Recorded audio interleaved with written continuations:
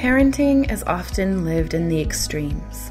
It's either great joy or chaotic overwhelm. In one moment you're nailing it, and the next you're losing your cool.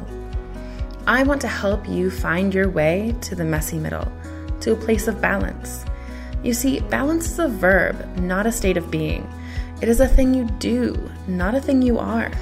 It is an action, a process, a series of micro corrections that you make each and every day to keep yourself feeling centered. We are never truly balanced. We are engaged in the process of balancing. Hello, I'm Dr. Laura Froyen, and this is the Balanced Parent Podcast, where overwhelmed, stressed out, and disconnected parents go to find tools, mindset shifts, and practices to help them stop yelling at the people they love and start connecting on a deeper level, all delivered with heaping doses of grace and compassion. Join me in conversations that will help you get clear on your goals and values and start showing up in your parenting, your relationships, your life with open-hearted authenticity and balance. Let's go.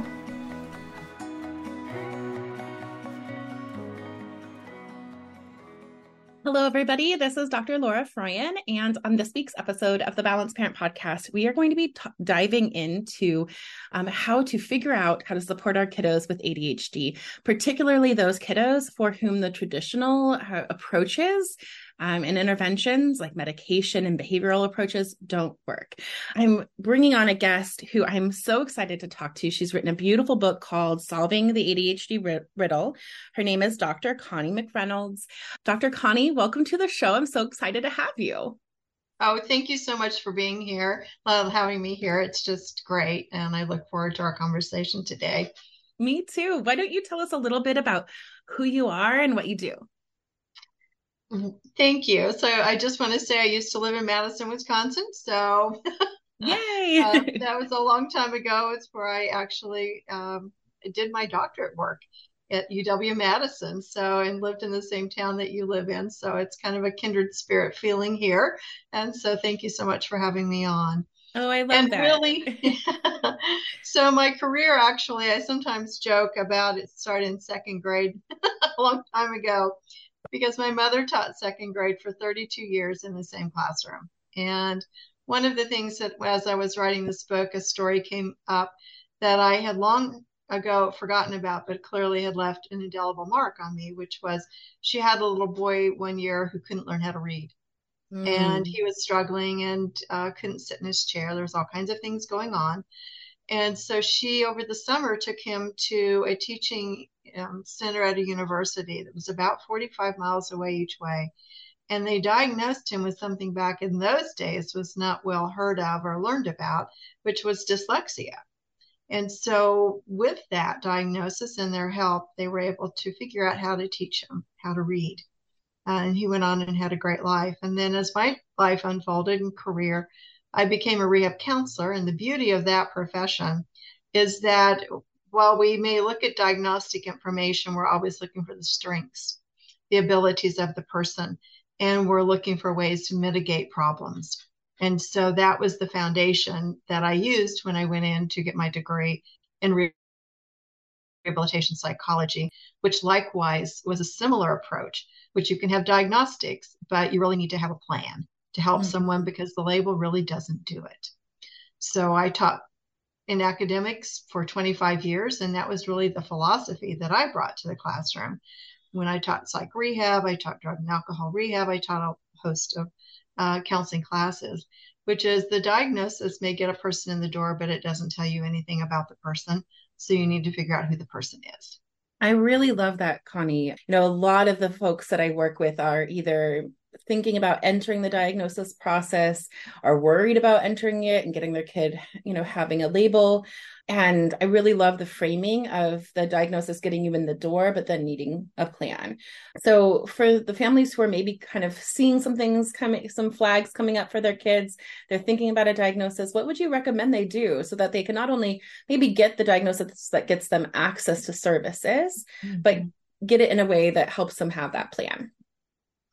Well, I think it is a little bit of a double-edged sword for some families and parents, because they struggle with this idea of a label.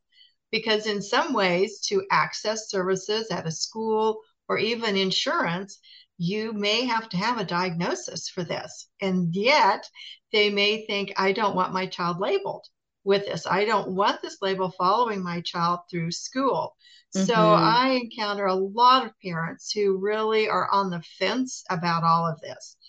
And it's a case by case situation. If they're needing some kind of insurance benefits that they can qualify for because they have the diagnostic criteria, then they may need to do that. If it's something else where they're not going down that road and they're looking for alternatives, then we have an answer for that one too, which is we have a different way of looking at this. And I'm happy to talk with people about that and really explore. So the first part of it really is figuring out what is the need. What do the parents need? What's the family needing? What's the child needing? And then we kind of go into the next step of that, which is figuring out what is really going on with these children. And I'll say, and adults, because I work with as many adults who have this as I do children. Okay, so let's hone in on this. So, can you tell us a little bit about, especially on ADHD specifically, can you tell us a little bit about how kind of ADHD is perceived, how it's thought of in kind of a mainstream way, and how the reality of how ADHD can show up in certain populations with certain kiddos is very different? Because I think we all have in our mind that one kid when we were growing up, usually a boy, couldn't sit still, definitely had the H in the ADHD, the hyperactivity Mm-hmm. part. But I was diagnosed with ADHD earlier this year, and I was never hyperactive. I had the inattentive type. So can we piece those apart, kind of what our preconceived notions are, how we misunderstand it, and kind of what's really going on when we talk about ADHD? Great question, because it's really the heart of everything. It's kind of the heart of the book that I Yeah. wrote, which is when we think about ADHD, typically we think about the little boy, typically, Mm-hmm. who is like running with an uncontrolled motor and won't sit down and is kind of knocking stuff around and, can't go to bed at night, and parents are frazzled and everything's not working very well and teachers are worn out. So everyone's worn out around this little guy because he's just 100% on all the time. Sometimes I ask parents about energy level on a scale of 1 to 10, 1 being low, 10 being high, and they'll say 15. Yes. Yeah. So that's kind of, I think, the general population understanding. That is one tiny segment of what ADHD can represent across our population. So part of what I discovered 15 years ago when we started using this particular assessment is I look at 37 ways the brain is processing auditory and visual information. So if you think about that, that's completely different than saying, oh, this kid's hyperactive. So what we're looking at is a host of information across auditory and visual processing, as well as fine motor hyperactivity, some comprehension. We look at processing speed and stamina, and you can have, it's almost, I've come to think of it as these assessments, the graph that comes from that, as an individual fingerprint of ADHD, because it Mm-hmm. can be inattentive, it can be combined, it can be hyperactive, it can be, well, they've got a whole bunch of auditory and visual processing, but they don't have enough to even qualify on this assessment for ADHD, but they have all the same behaviors that a child who maybe does qualify for a diagnosis of ADHD. So Whoa, really, wait a second there. Because I feel like that's the part that when I was reading your book, I just jumped out at me and blew my mind because Mhm. I work with so many of these kids who they even go through the diagnosis process and the parents think it's ADHD, but they get in there and the diagnostician says nope, it's not ADHD, but they're having all of these behaviors that look like it. So tell us a little bit more about the auditory and visual processing aspect of this and how, like, why we get confused, why that misunderstanding is there. Because we don't know what we're looking at, bottom line. We Yeah. don't know what the behaviors mean. So the traditional approach to ADHD in any child who's struggling, these are the ones that have come to the surface, popped up to the surface, typically because of behaviors or grades or something. So these are the children that look like something's going on, perhaps. But but what about these children who, as you were describing, they have all this going on, but someone says, no, they don't qualify for ADHD. Well, perhaps they do. from a different standpoint. Because if we let's just get rid of the ADHD diagnostic label for a moment, and let's just look at the underlying causal factors of what's going on. Typically, there are behaviors that people are trying to get rid of, bottom line. So either we're trying to get someone to pay attention or we're trying to get someone to sit down. It falls on a broad spectrum of those. And so the challenge is that if we have these behaviors and our sole purpose is to get rid of these behaviors without understanding what the behaviors are actually telling us, then we've lost the language that's being communicated from the child to the adults. I It's love a this language. so much. Yeah, Yes, go ahead. Keep going. Yeah. It's a language that the children are using because they just have behaviors. They can't walk in and say, Mom, my auditory vigilance is off today. I'm really going to need you to repeat this 2 or 3 times in order for me to hang on to it so I can do what you're asking me to do today. It's not that I don't want to, it's that I can't remember. You're not going to get that from a child, but you're going to get behaviors from a child. What will that look like behaviorally? How will a child say that with their behaviors? So the behaviors for auditory processing, if it's a vigilance problem, which is they can't sustain their attention, they could drift off. They could be inattentive. They could be wandering around in their mind, and it's like they can't follow instructions. They can't remember what was said. The list goes on. And in the book, can it look like purposeful defiance? Absolutely. And not paying attention? Okay. It absolutely can look that way because a child doesn't know how to tell you that they can't figure out what you're asking them to do. So they're going to drift. They're going to be disengaged sometimes. They're going to be obstinate looking sometimes. They're going to look like they have willful bad behavior. And some of that will develop as a result of this because it's a defense mechanism for this child to protect themselves against punishment, against harsh words, against criticism, against all of these things that are coming at them that they can't understand because they don't know why they are getting in trouble because it isn't anything that they're willfully doing. It's simply the brain cannot keep up with what's coming at them, and it has nothing to do with intelligence.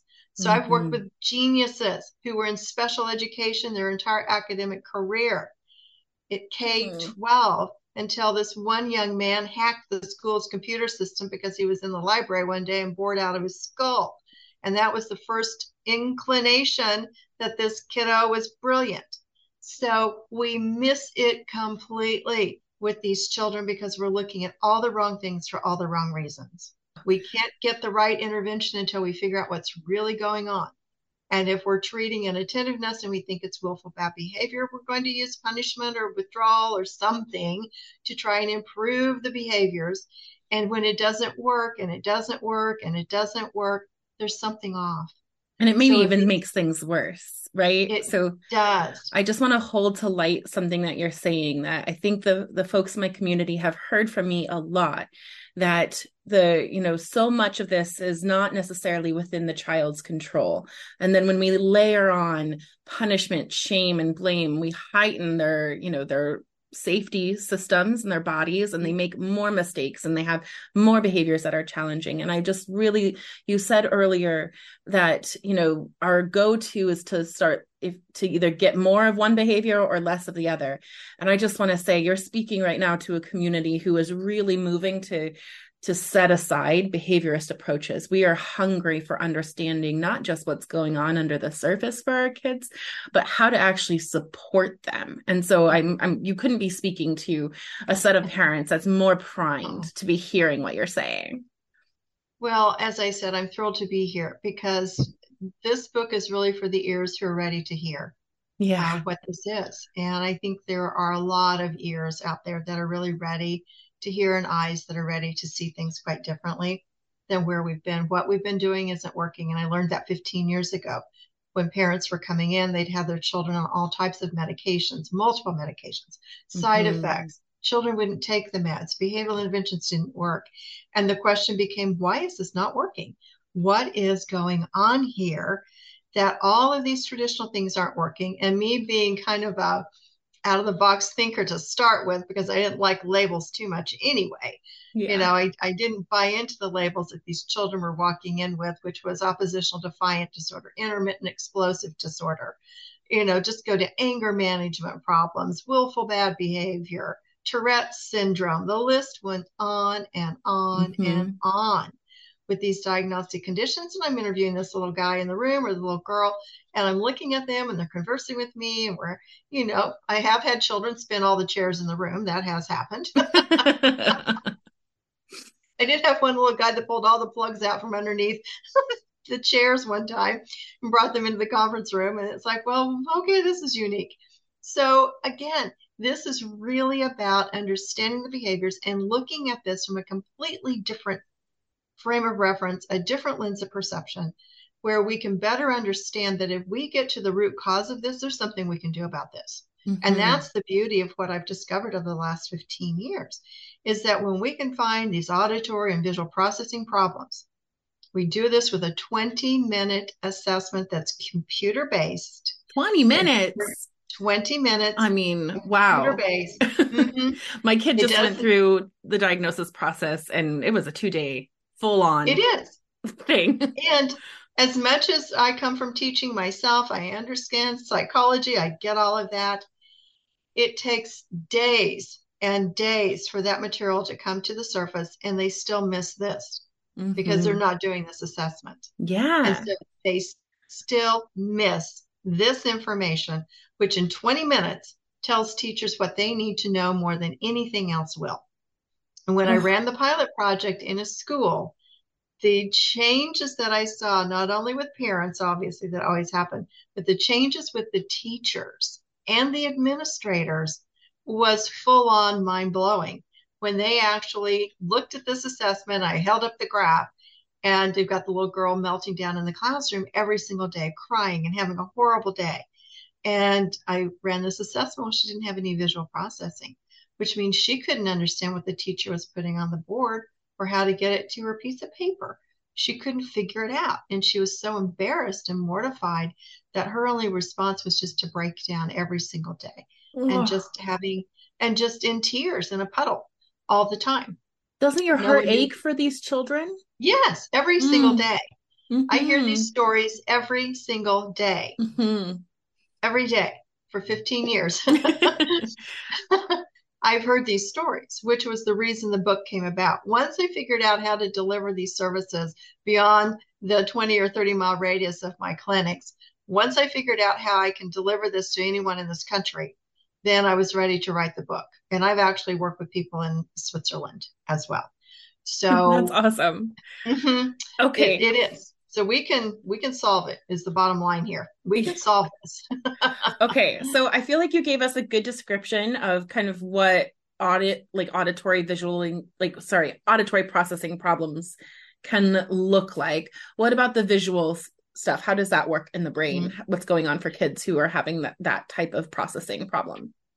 Well, this is the child who can't remember where he or she left his shoes, the backpack, the homework. The toys are scattered all Oh. about, runs into things, bumps into things, disorganized, messy, can't write very well, some messy handwriting, poor eye-hand coordination, missing letters when they're copying words. A Mm. whole host of behaviors come with visual processing. And Okay. they can just not be able to track on things going on. So, like the little girl who was crying every day. So, the teacher is diligently writing on the board, thinking she's doing exactly what she needs to do for her students. The little girl sitting in a puddle in the room because she can't figure out what anything means, because she can't translate what's happening on the board to get it on her piece of paper. She looks around, she sees her peers doing something. She has no idea why she can't do it. The only conclusion she comes to is that she isn't very smart. And they Oh, use terrible words for themselves. They start telling themselves that they're stupid, and we hear it. And it's just like, we have to stop this. We absolutely have to stop this. So, and we can. So, these visual processing, I have a checklist at the end of the auditory chapter and the visual processing chapter where parents can kind of go through there and see, are there, characteristics here that they're noticing in their children. And some children will have both, will have combinations of auditory and visual. And sometimes the auditory in one area is working and the visual isn't. Sometimes it isn't working across both of these sections. And these are children that really struggle. And then I have children that don't have the ability to score anything on either auditory or visual processing. And these are the children who are most likely to end up channeled into support services and end up over there and never get out. Because if you can't process information, you look like you have other kinds of disabling characteristics that may or may not be the case. Okay. So I feel like you're giving me a lot of really interesting information. I'm processing it. So I'm thinking about the listeners listening to this right now. And as you're talking and describing these things, they're thinking about a kid in their lives. I'm actually thinking about one of my kids. Lots of things are kind of dinging a bell for me there. So for those of us, we maybe go through your book, go through the checklists, or we have the ability to take your assessment. What do we do then with that information when we find out specifically where some auditory or visual processing is going awry for our kids? What are some interventions of things that we can start doing or places to go? Immediately. Yes, immediately what I tell parents, once we know what's happening, so we get the assessment, we know which areas are working great, and then we know where the pitfalls are for this particular child, then I can tailor the intervention specific to the parents at home, and they can share that with the teachers. And sometimes I write accommodation letters. If they're having a particularly difficult time with the school district, we'll kind of punch it up a little bit and see if we can't get some help coming in for a child. But for auditory processing, you need a visual backup if they have the visual processing capability. So whenever you're saying anything visually, small chunks, one thing at a time. Don't be doing multi-level instructions or multi-step expectations. For a child with auditory processing, gets going in, and you may hear that, it went in one ear and out the other. Well, that's exactly what happens because it's not sticking on the way through because they don't have that neuronal processing capability to retain information. It has nothing to do with intelligence. But if my brain has a Teflon spot on it where it's supposed to be hanging on to auditory information, it's going to slide right out. And I'm going to go, what? What'd you say? If I have the awareness that you even said something to me. That may not even be on the menu today. It could be something totally, distracting for this child. If there are auditory processing problems that interfere in noisy environments, think about a typical classroom. Think about a typical home and homework's going on. Could be the TV going on at school. There's probably 20 or 30 kids in the classroom. All of them are making some kind of little noises here and there. You could have an air conditioning unit, you could have a lawnmower outside, you could have a dozen other things going on. Well, a child with auditory processing difficulties, all of that comes in at the same level. There isn't the ability to discern, to shut out the unwanted information to get to the wanted information. I once had a little girl come in and tell me after she did neurofeedback, she was a teenager. She was now not taking her medications anymore because her brain was working better. And she came in and she said, now when I'm in the classroom, she said, I can choose who to pay attention to. I can pay attention to my friends who are chatting around me, or I can choose to pay attention to the teacher. Okay, and that was the breakthrough. Are you saying that these aren't things that are set in stone? That with practice they can get better for some folks? Absolutely. It's what I do all day long. Okay. That's what we do with the neurofeedback. So the neurofeedback is tell me about that. What's the mechanism? I know our brains are amazing and plastic and they grow and new neural connections are formed. So I'm fascinated.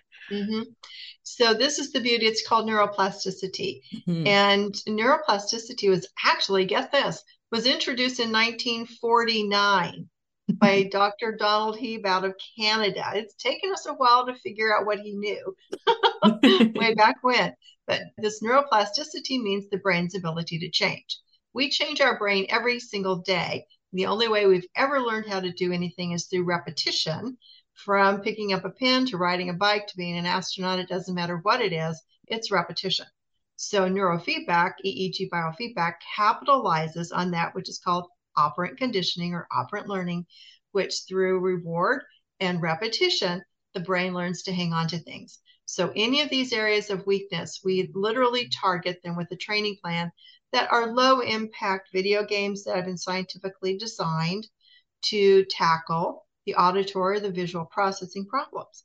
And through the repetition, typically 30-minute sessions, 2 or 3 times a week, for every 10 hours of training, we come back and rerun these assessments to measure overall global progress toward the goals. And then if we haven't hit everything on the first 10, which most of the time we don't, then we do another 10 hours, which is equivalent to 20 hours of brain training, which is pretty much industry standard. So kind of the average, if you think bell curve, kids in the middle there, you can usually get most of it. There are some that get done sooner, some that take longer, depending on how far we have to go. Okay, So and if we're strengthening existing neural pathways, that's one thing. If we're building it, it's going to take a minute because we literally are building these pathways in the brain so that this child's brain will retain this and go on. And once we get this all strengthened and channeled in and wired in, people don't need to come back to see me. That's the beauty of this. You get done with this, the brain's working, and because repetition works and reinforces everything, the more you use it, the stronger it gets, and the better you just continue to get. I've had adults come back 5 years, 8 years later and say, I just want to let you know my brain continues to get better and better and better. Oh, that's really beautiful. And I don't know, gives a lot of hope. Okay, so what are some of the, like, it sounds like that's a computer game, like that people can play. What are, Well, there's specialized computer of course, games. yes, yeah. Right. No, of course. But like, what are some of the things that, I'm just thinking about my one daughter who dings some ADHD bells for me, but perhaps it's just some processing stuff going on for her. The other day I was asking her to do something and I said it, super respectfully, calmly, connectedly 3 times. And after the third one, she goes, Mom. So she's 8. She goes, Mom, I heard you. I just needed a moment to process. There you go. I know. And I was like, oh, thanks for that feedback. But she's also like a highly verbal kid who can really tell me what's going on for her. Not all kids can do that. This is also my child who, when I say like, oh, we need to clean up the playroom, it can throw her into a meltdown. But if I say, okay, take this bin and go pick up all of the toy cats, she goes and takes them and it's not a problem. It like she gets thrown by those kind of big multi-step things. But if I make a visual list for her and say, just do this one first, she's able to go, so, those are dinging some bells for me. What are some things that parents can be doing if this is also dinging some bells, but we're not at the place where we need to go and maybe have some big time interventions, but what are some things that parents can do to support these kiddos at home and not just perhaps building some new neural pathways, but just even making life easier so that we don't get that meltdown when we say it's time to pick up the playroom? Well, meltdowns are indicative of overwhelming. Yeah. Being overwhelmed. So the brain's overwhelmed when you're getting meltdowns. And that means whatever was just presented to this child was too much. Yes. So too much. Yes. So it's just smaller increments to figure out, okay, where's the threshold for this? So what's the threshold? If I say, go get your toothbrush, brush your teeth, pick up your pants on the way, feed the dog, take out the trash, and then you've got nothing happening. Yes. Might remember something about playing with the dog. Okay. Yeah, right. Oh yeah, the dog. I'm going to play with the dog. Yeah, that's all that got through. So again, segments, small increments. Big projects for children who are overwhelmed will cause meltdowns. It's just thinking about what type of segment does this child particularly need.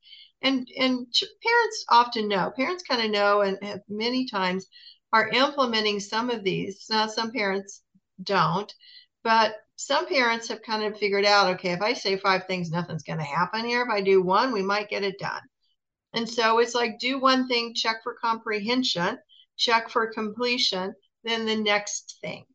And so if you've noticed that your words fall on deaf ears, so to speak, then switch to lists, switch to chore lists, switch to some kind of visual. If you realize that your child doesn't even notice, what color the shirt is that they're putting on, and things just aren't operating that way. But if you tell them to do something, then go with that. It's literally figuring out the strengths. Now, I will say, whatever any of those weaknesses are, we've tackled a lot of it. And so the beauty is that, yes, a lot of these children can learn these, these techniques. Parents can learn that too.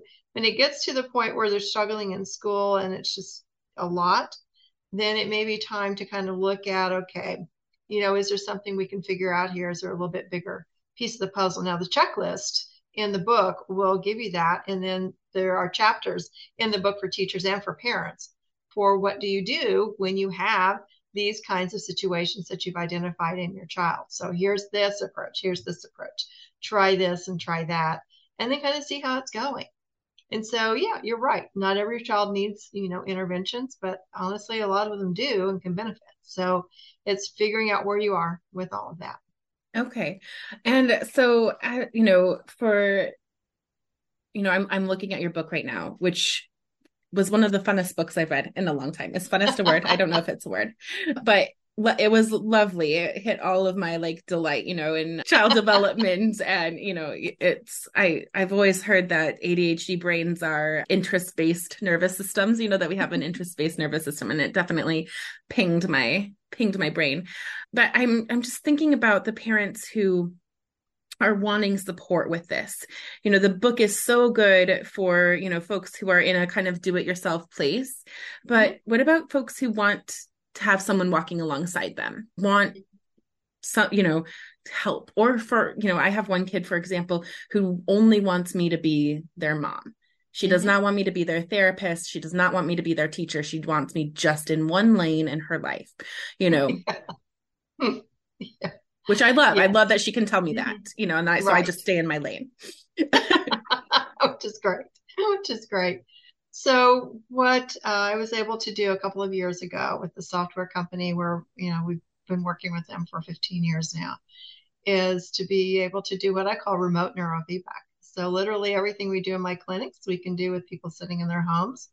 And we can do it because the gaming industry, although I'm not a big fan of the gaming industry per se, they did create very powerful laptops. So these new computers that we now have can handle all of this, where 15, 20 years ago when we started this, laptops were not that powerful. So you kind of had to go to a university or some big place to get this. You can do this in your home now. And we have people all over California that are doing this, and I have people in different states that are doing this. And so we start with the assessment. I send the tech sheets. It's like, okay, we're going to do a tech check to make sure we've got all the tech right to be able to handle this. And then literally through Zoom, we do the assessments. And within an hour and a half, we can have all the information that we would have if you're sitting in my clinics.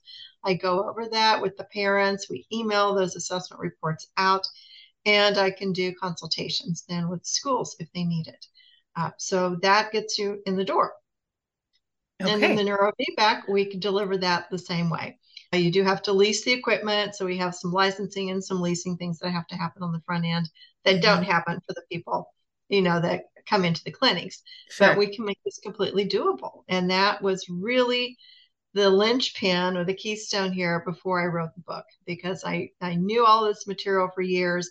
And I just had decided I'm not writing this book if I can't answer and provide help to people who need it and want it.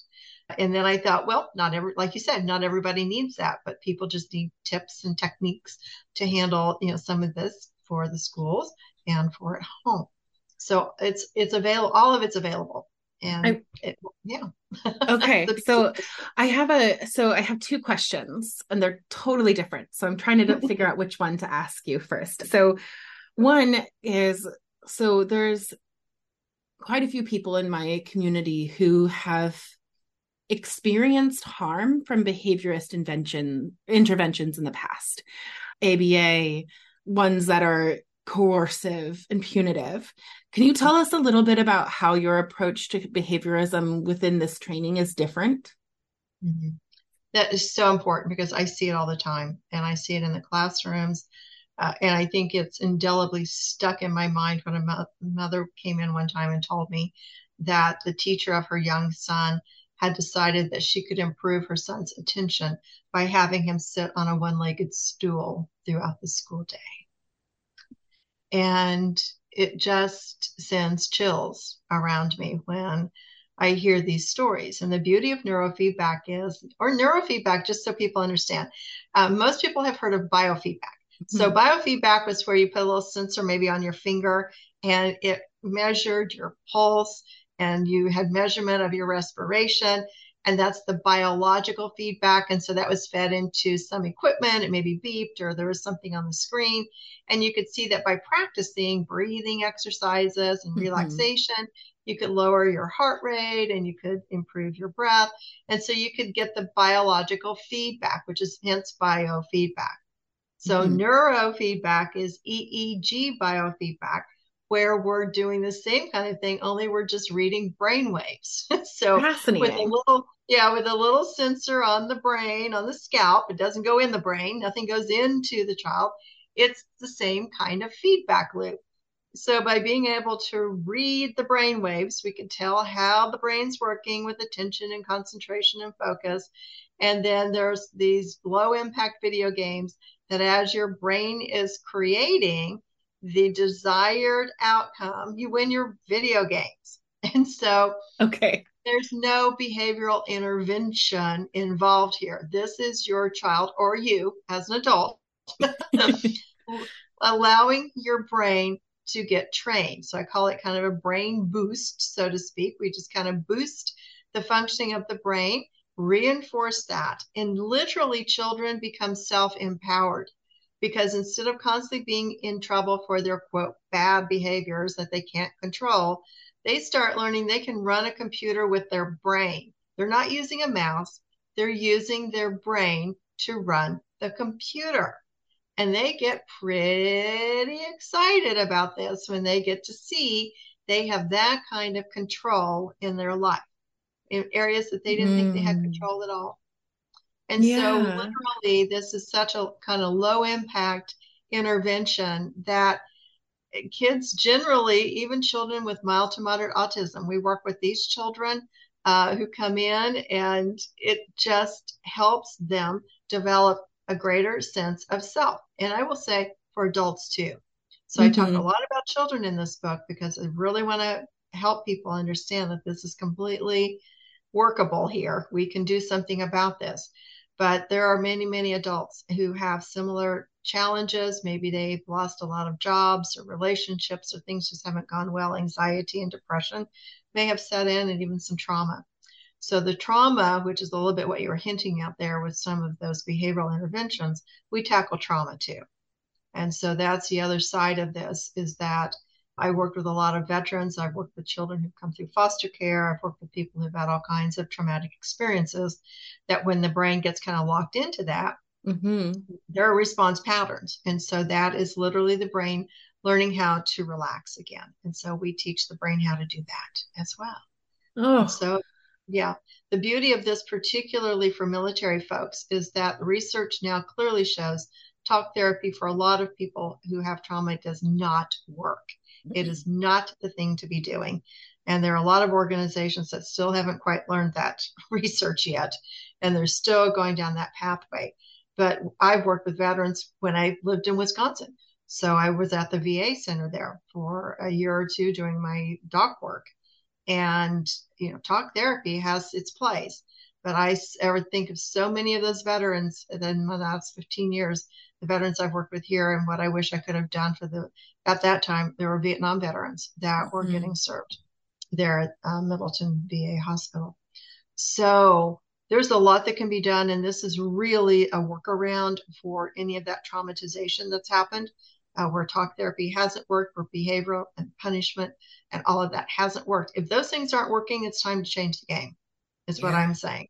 If it isn't working, stop. I mean, I think like the punishments and those types of things work in a way that like the mechanism by which they work isn't necessarily one that most parents really want to be leaning into anyway. You know, they just do it because they feel like it's their last hope, you know, their last thing that they can do.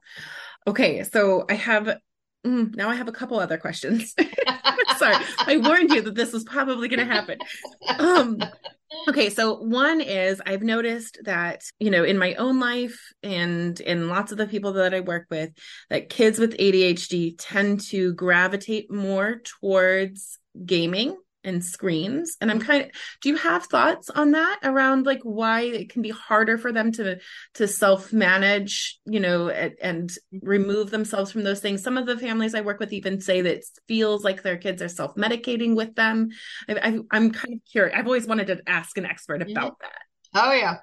Straight on, the answer is yes, it has an impact. And yes, it can be addictive. And I've actually treated children who have video game addiction to the point that once the parents tried to withdraw that from the child, there was destruction, there was violence, there was all kinds of bad, negative behavior, Hmm. because this child's brain was literally addicted to the dopamine rush that gets Hmm. dumped in with these games that are specifically, and I'm going to be very careful here, but I'm going to be very specific about it. Some of these games are specifically designed to keep children playing those games. Of The course. high impact that cause a lot of the anticipation and the reward system. For children who have ADHD, they're short on dopamine, which is our feel good neurotransmitter. Hmm. These games, guess what they dump into the brain? Dopamine, right. Dopamine. To the point, and this research, and it's cited in the book. When I talked about it, the references in the back end, you can go find it. So there was research that was done back in the late 1990s by scientists who were looking at these violent video games and these high reward, high impact video games, and they were able to measure the amount of dopamine that was getting dumped into these children's brains. And it was the same as an injection of methamphetamine. Wow. That's been out since the late 1990s. People know this. Yeah. This is not a secret that this is what's going on. Hmm. And so, of course, we're not attempting to vilify games, but understanding what's happening in your kid's brain while that's going on. And so, are there things that we can do to help our kids heal from that if we're Mm-hmm. seeing that Well, it is or so important because recover? obviously I'm using video games. We use video Yeah. games in our training. So again, is it low impact or is it high impact? So Mm. what's actually happening with that game? What is that game designed to do? So if you're looking at your child and you're saying, okay, it's time to come get dinner, your child can't get out of the game, can't walk away, and it's just a constant battle and constant struggle, you may have to start looking at, okay, do we have a situation going on here where this child's brain is just being so overly stimulated that to walk away from that then causes a dip in the dopamine. So here's what's so important for parents to know. If this child has been using these games and a lot, and you can define however you wish to for a lot, it's the behaviors, again, you have to look at. So if we have the behaviors and you start to put an intervention in and you start getting a lot of pushback, you have to start digging a little bit deeper in here because this could be a situation where this brain has become dependent upon the video game to manufacture the dopamine. Because what happens, as in any type of addiction, I'm using the term a little bit loosely, but there's been Hmm. good research out there that actually speaks to video game addiction. It's out there, it's in the book too. So, what happens is when the brain starts becoming dependent on these video games and it gets these big dumps of dopamine, then when you don't have the video game, the brain is dependent upon the external source to create the dopamine rush, Hmm. and its own manufacturing unit starts to slow down because Hmm. it's measured that it has enough dopamine in there. And so then if you pull away the game, then the brain is going through withdrawals. Hmm. And so now you are dealing with an addicted brain. Okay, and so then do you need to find other ways that increase dopamine levels for these kids as they come off of games? Well, certainly math doesn't do it. So so if you're thinking homework and thinking of think For a second, something else. I thought you said meth, not Oh, math. math.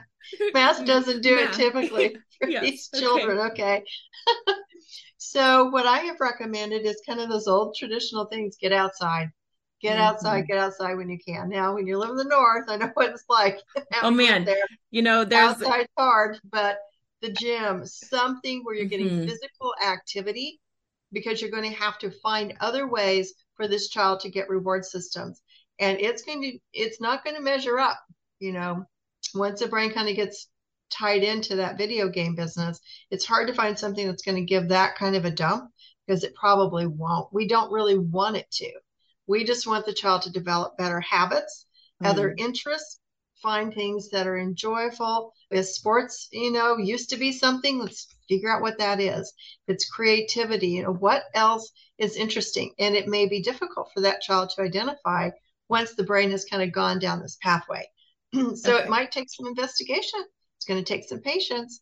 It's going to take some creativity to be able to get this going. And really a hands-on approach with parents is necessary. It's like, well, let's figure out, can we in the summer go for a bike ride? Can we go play sports? Can we get outside? Whatever it is, get Hmm. outside, because we know that physical activity increases the feel good, neurotransmitters Yeah. in our brain. So, there are other kinds of puzzles and games and other kinds of things that we can do that aren't driven by a particular type of video game. There are a lot of video games out there, but these are the ones that are designed, that cause the trouble, are the ones that are designed to really keep kids hooked to playing them. And so if Okay. you've got a kid who can't walk away, then you might have a kid with a problem. Okay. You used a term earlier that I wasn't quite clear on. I think it was high impact and low impact. Were video games? That's what I've called it. I've started calling Okay. them that because I have to make a distinction, because not all video games are created Yeah. equal. Can you Right. tell me what some of we basically do know video games at our Hmm. house. Right. And so I don't even know. I know Hmm. Roblox is a thing. I know that is Call of Duty still a thing? I mean, I know Okay. Minecraft is a thing. So what are some of the high and the lows that Well, the ones that you were just mentioning, if it's designed to keep a child playing and keep them engaged a lot, then I call that more of a high impact, because okay. there's something about it that keeps drawing that child in, that they can't kind of let go of it to go do other things. They have trouble kind of putting it down. It's like if you really love chocolate chip cookies and someone just pulled a dozen of them out of the oven and you're sitting there, how many of them can you walk away from? Mhm. Right. You know, kind of the same thing. But you know that maybe that salad's a little bit better for you, but it doesn't quite taste as great as that hot chocolate chip cookie taste. Right. But it's somewhere that maybe if you go the salad route, you're going to be better off. So part of it is really teaching and crafting and molding children's response patterns to their environment. It's like, what can we do that really is going to enhance this? So low impact is what I talk about, which are just kind of innocuous programs, things that don't necessarily drive a lot of this desire to continue to do it. So in our clinics, our training programs are usually about 25 minutes long, and they'll have like three or four or five or six different little video games in there where they're only playing it for 2 or 3 minutes.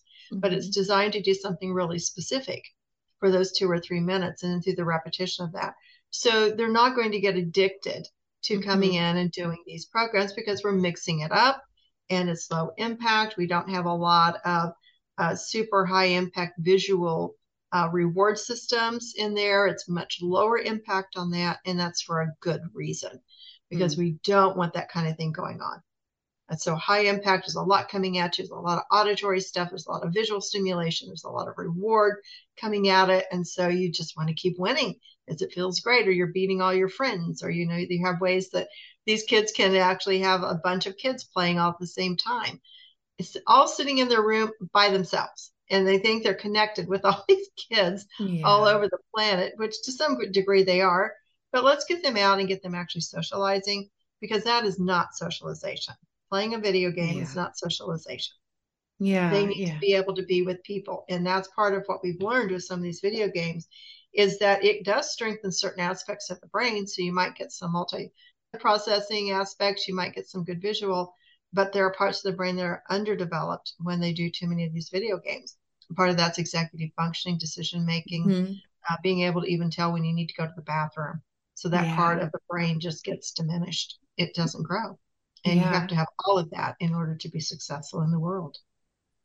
Okay. So without talking about what games to avoid, are there any just like standard available video games that you actually like, that are like that you would say like this one is, not one that's going to be a problem. I kind of stay away from that I conversation understand why because, you might. yeah, because anything can be misused. And Yeah. so, if I say, oh, this one's okay, and everyone runs out, and then I get a call, oh, my kid's addicted to this one. It's like, I totally understand. Okay, so I have one more question sure. and then a general question. So one more, Okay. this is just for me. Total like this is one of the benefits of this job. I get to ask expert personal questions. So I found out in college that in order to really focus on studying, I either needed to be in a really busy environment with lots of like external noise, or I needed to be listening either to music or honestly audiobooks. Like I needed to be filtering something out.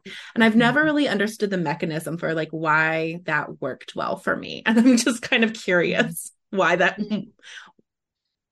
Well, and again, I haven't met you Of and course, yeah, I know. done assessments or anything. So just kind of broadly speaking, there are a lot of people that have that. And part of it is because everything can kind of come in at the same level for some folks. So all the noises that are around. So it's trying to control the auditory levels of noise that's coming in. And if you have a song, you have something, your brain can lock onto that.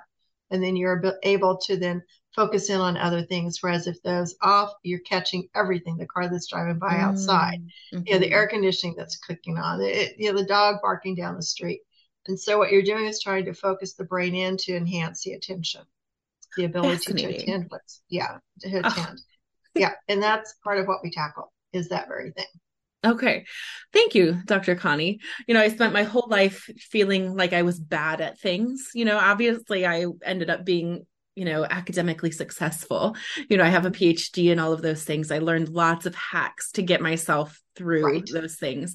Um, Getting my diagnosis over this past year has been a really lovely experience for me, just because it has helped me understand myself better and be more forgiving with myself. Mm-hmm. Just it kind of changed the way I viewed certain childhood memories and certain ideas I had about myself as a kind of a careless, clumsy person. So that's felt really good for me. I feel like as I have been talking with more parents who are noticing some neurodivergence on themselves, the conversation in neurodivergence that's happening kind of more, in a more mainstream way right now. I just feel kind of curious how you think the field is going to be moving when we, so this is totally like not on your topic necessarily, but this is more just a kind of a colleague to colleague question. I feel like I'm getting a vibe from the community that our understandings of autism, ADHD, sensory processing disorders, that all of this is going to be changing so that they no longer fit into these discrete, binary categories. And I just feel kind of curious what your take is on that. Well, my take has always been about dealing with stigma.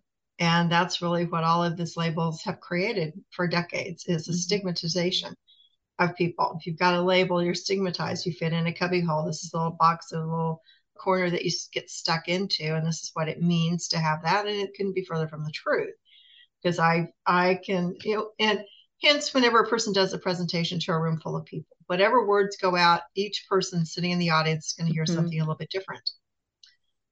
It's all the same message as being the words are the same that have been delivered from the one mouth, but you can have 1,000 people with 1,000 different interpretations of what that is.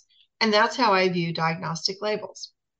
There are 1,000 interpretations of what ADHD can mean. I can have 10 kids walk in a day that have ADHD. They're all 10 going to present in a completely unique manner. Yeah. Autism, the same thing. You Mm-hmm. might have a few traits here and there. And the DSM-5, which some people are familiar with, the whole purpose of that, when that was created a gazillion years ago, wasn't to give labels. It was merely as a method to communicate from professional to professional what a grouping of symptoms might be. It wasn't to say you have ADHD. It Yeah. was for me to say to you, okay, we've got a cluster A here. So this is what I've seen as cluster A. Now I'm handing this person over to you with cluster A. And that was all it was intended to do. And now we have, books that are hundreds of pages in length with hundreds of diagnostic criteria in there. And I'm not sure who wins with that. I'm ready to walk away from that. And I've spent the better part of my career walking away from it because, as I said in the beginning, it may help you get in the door. It's not going to help me know anything about you per se. It's just a shorthand mechanism that someone created that, by the way, the ADHD diagnosis now almost anyone can qualify for ADHD when the DSM-5 came out. There were a lot of influences that are well known now about how that came about. And you always have to look at, where the money is on some of these things. So, my goal is let's educate people. Let's let people know that there's a different way of looking at this, that there's hope out there. You're not abandoned. You're not walking alone. We have lots of resources that we can help with, and I can help if you want to pursue this. There's a lot of different neurofeedback systems out there. Not all of them are the same. Many of them are quite good. Again, check things out. And I'll just say briefly that if it's something that administers something to the brain, the industry standard has been that's not neurofeedback. That may be something that can help the brain. But if they're calling it neurofeedback, the tried and true professionals within the field will say that's not truly neurofeedback, because neurofeedback is simply the biofeedback, which is giving you feedback about how your brain's working. It's not administering something to the brain. Got it. As in a shock or magnets or something. Anything that's administering something to the brain doesn't mean they don't work. I'm not saying that at all. I'm just saying that's not neurofeedback in the traditional sense of what neurofeedback was designed to be. Okay. Dr. Connie McReynolds, thank you so much for this conversation today. I just, so I really would love to make sure that everybody knows where they can go to find you as we wrap up. I'll make sure everything's in the show notes, but, some people like to hear it out loud. So your book is called Solving the ADHD Riddle, but where can they go to get the book and learn more about how they could potentially work with you? Straight to my website, which is just my name. It's www.Connie McReynolds. So that's ConnieMcReynolds.com. There's a link right on the front page to the book, which takes you right to Amazon. It's available as audiobook, and I did the audiobook myself. It's in my voice. Ebook and paperback. And then there's also a contact form on the website, so you can fill that out. It comes straight into my email. Just give me a way to contact you if you have questions. Phone number or times to give you a call, then kind of cuts down on the back and forth. And so people, will put that in your email message when a good time is and a number to call you. There's too many questions and too many variations for me to answer questions through email. I'd much rather have a 5 or 10 minute conversation with people to really get to the heart of the problem.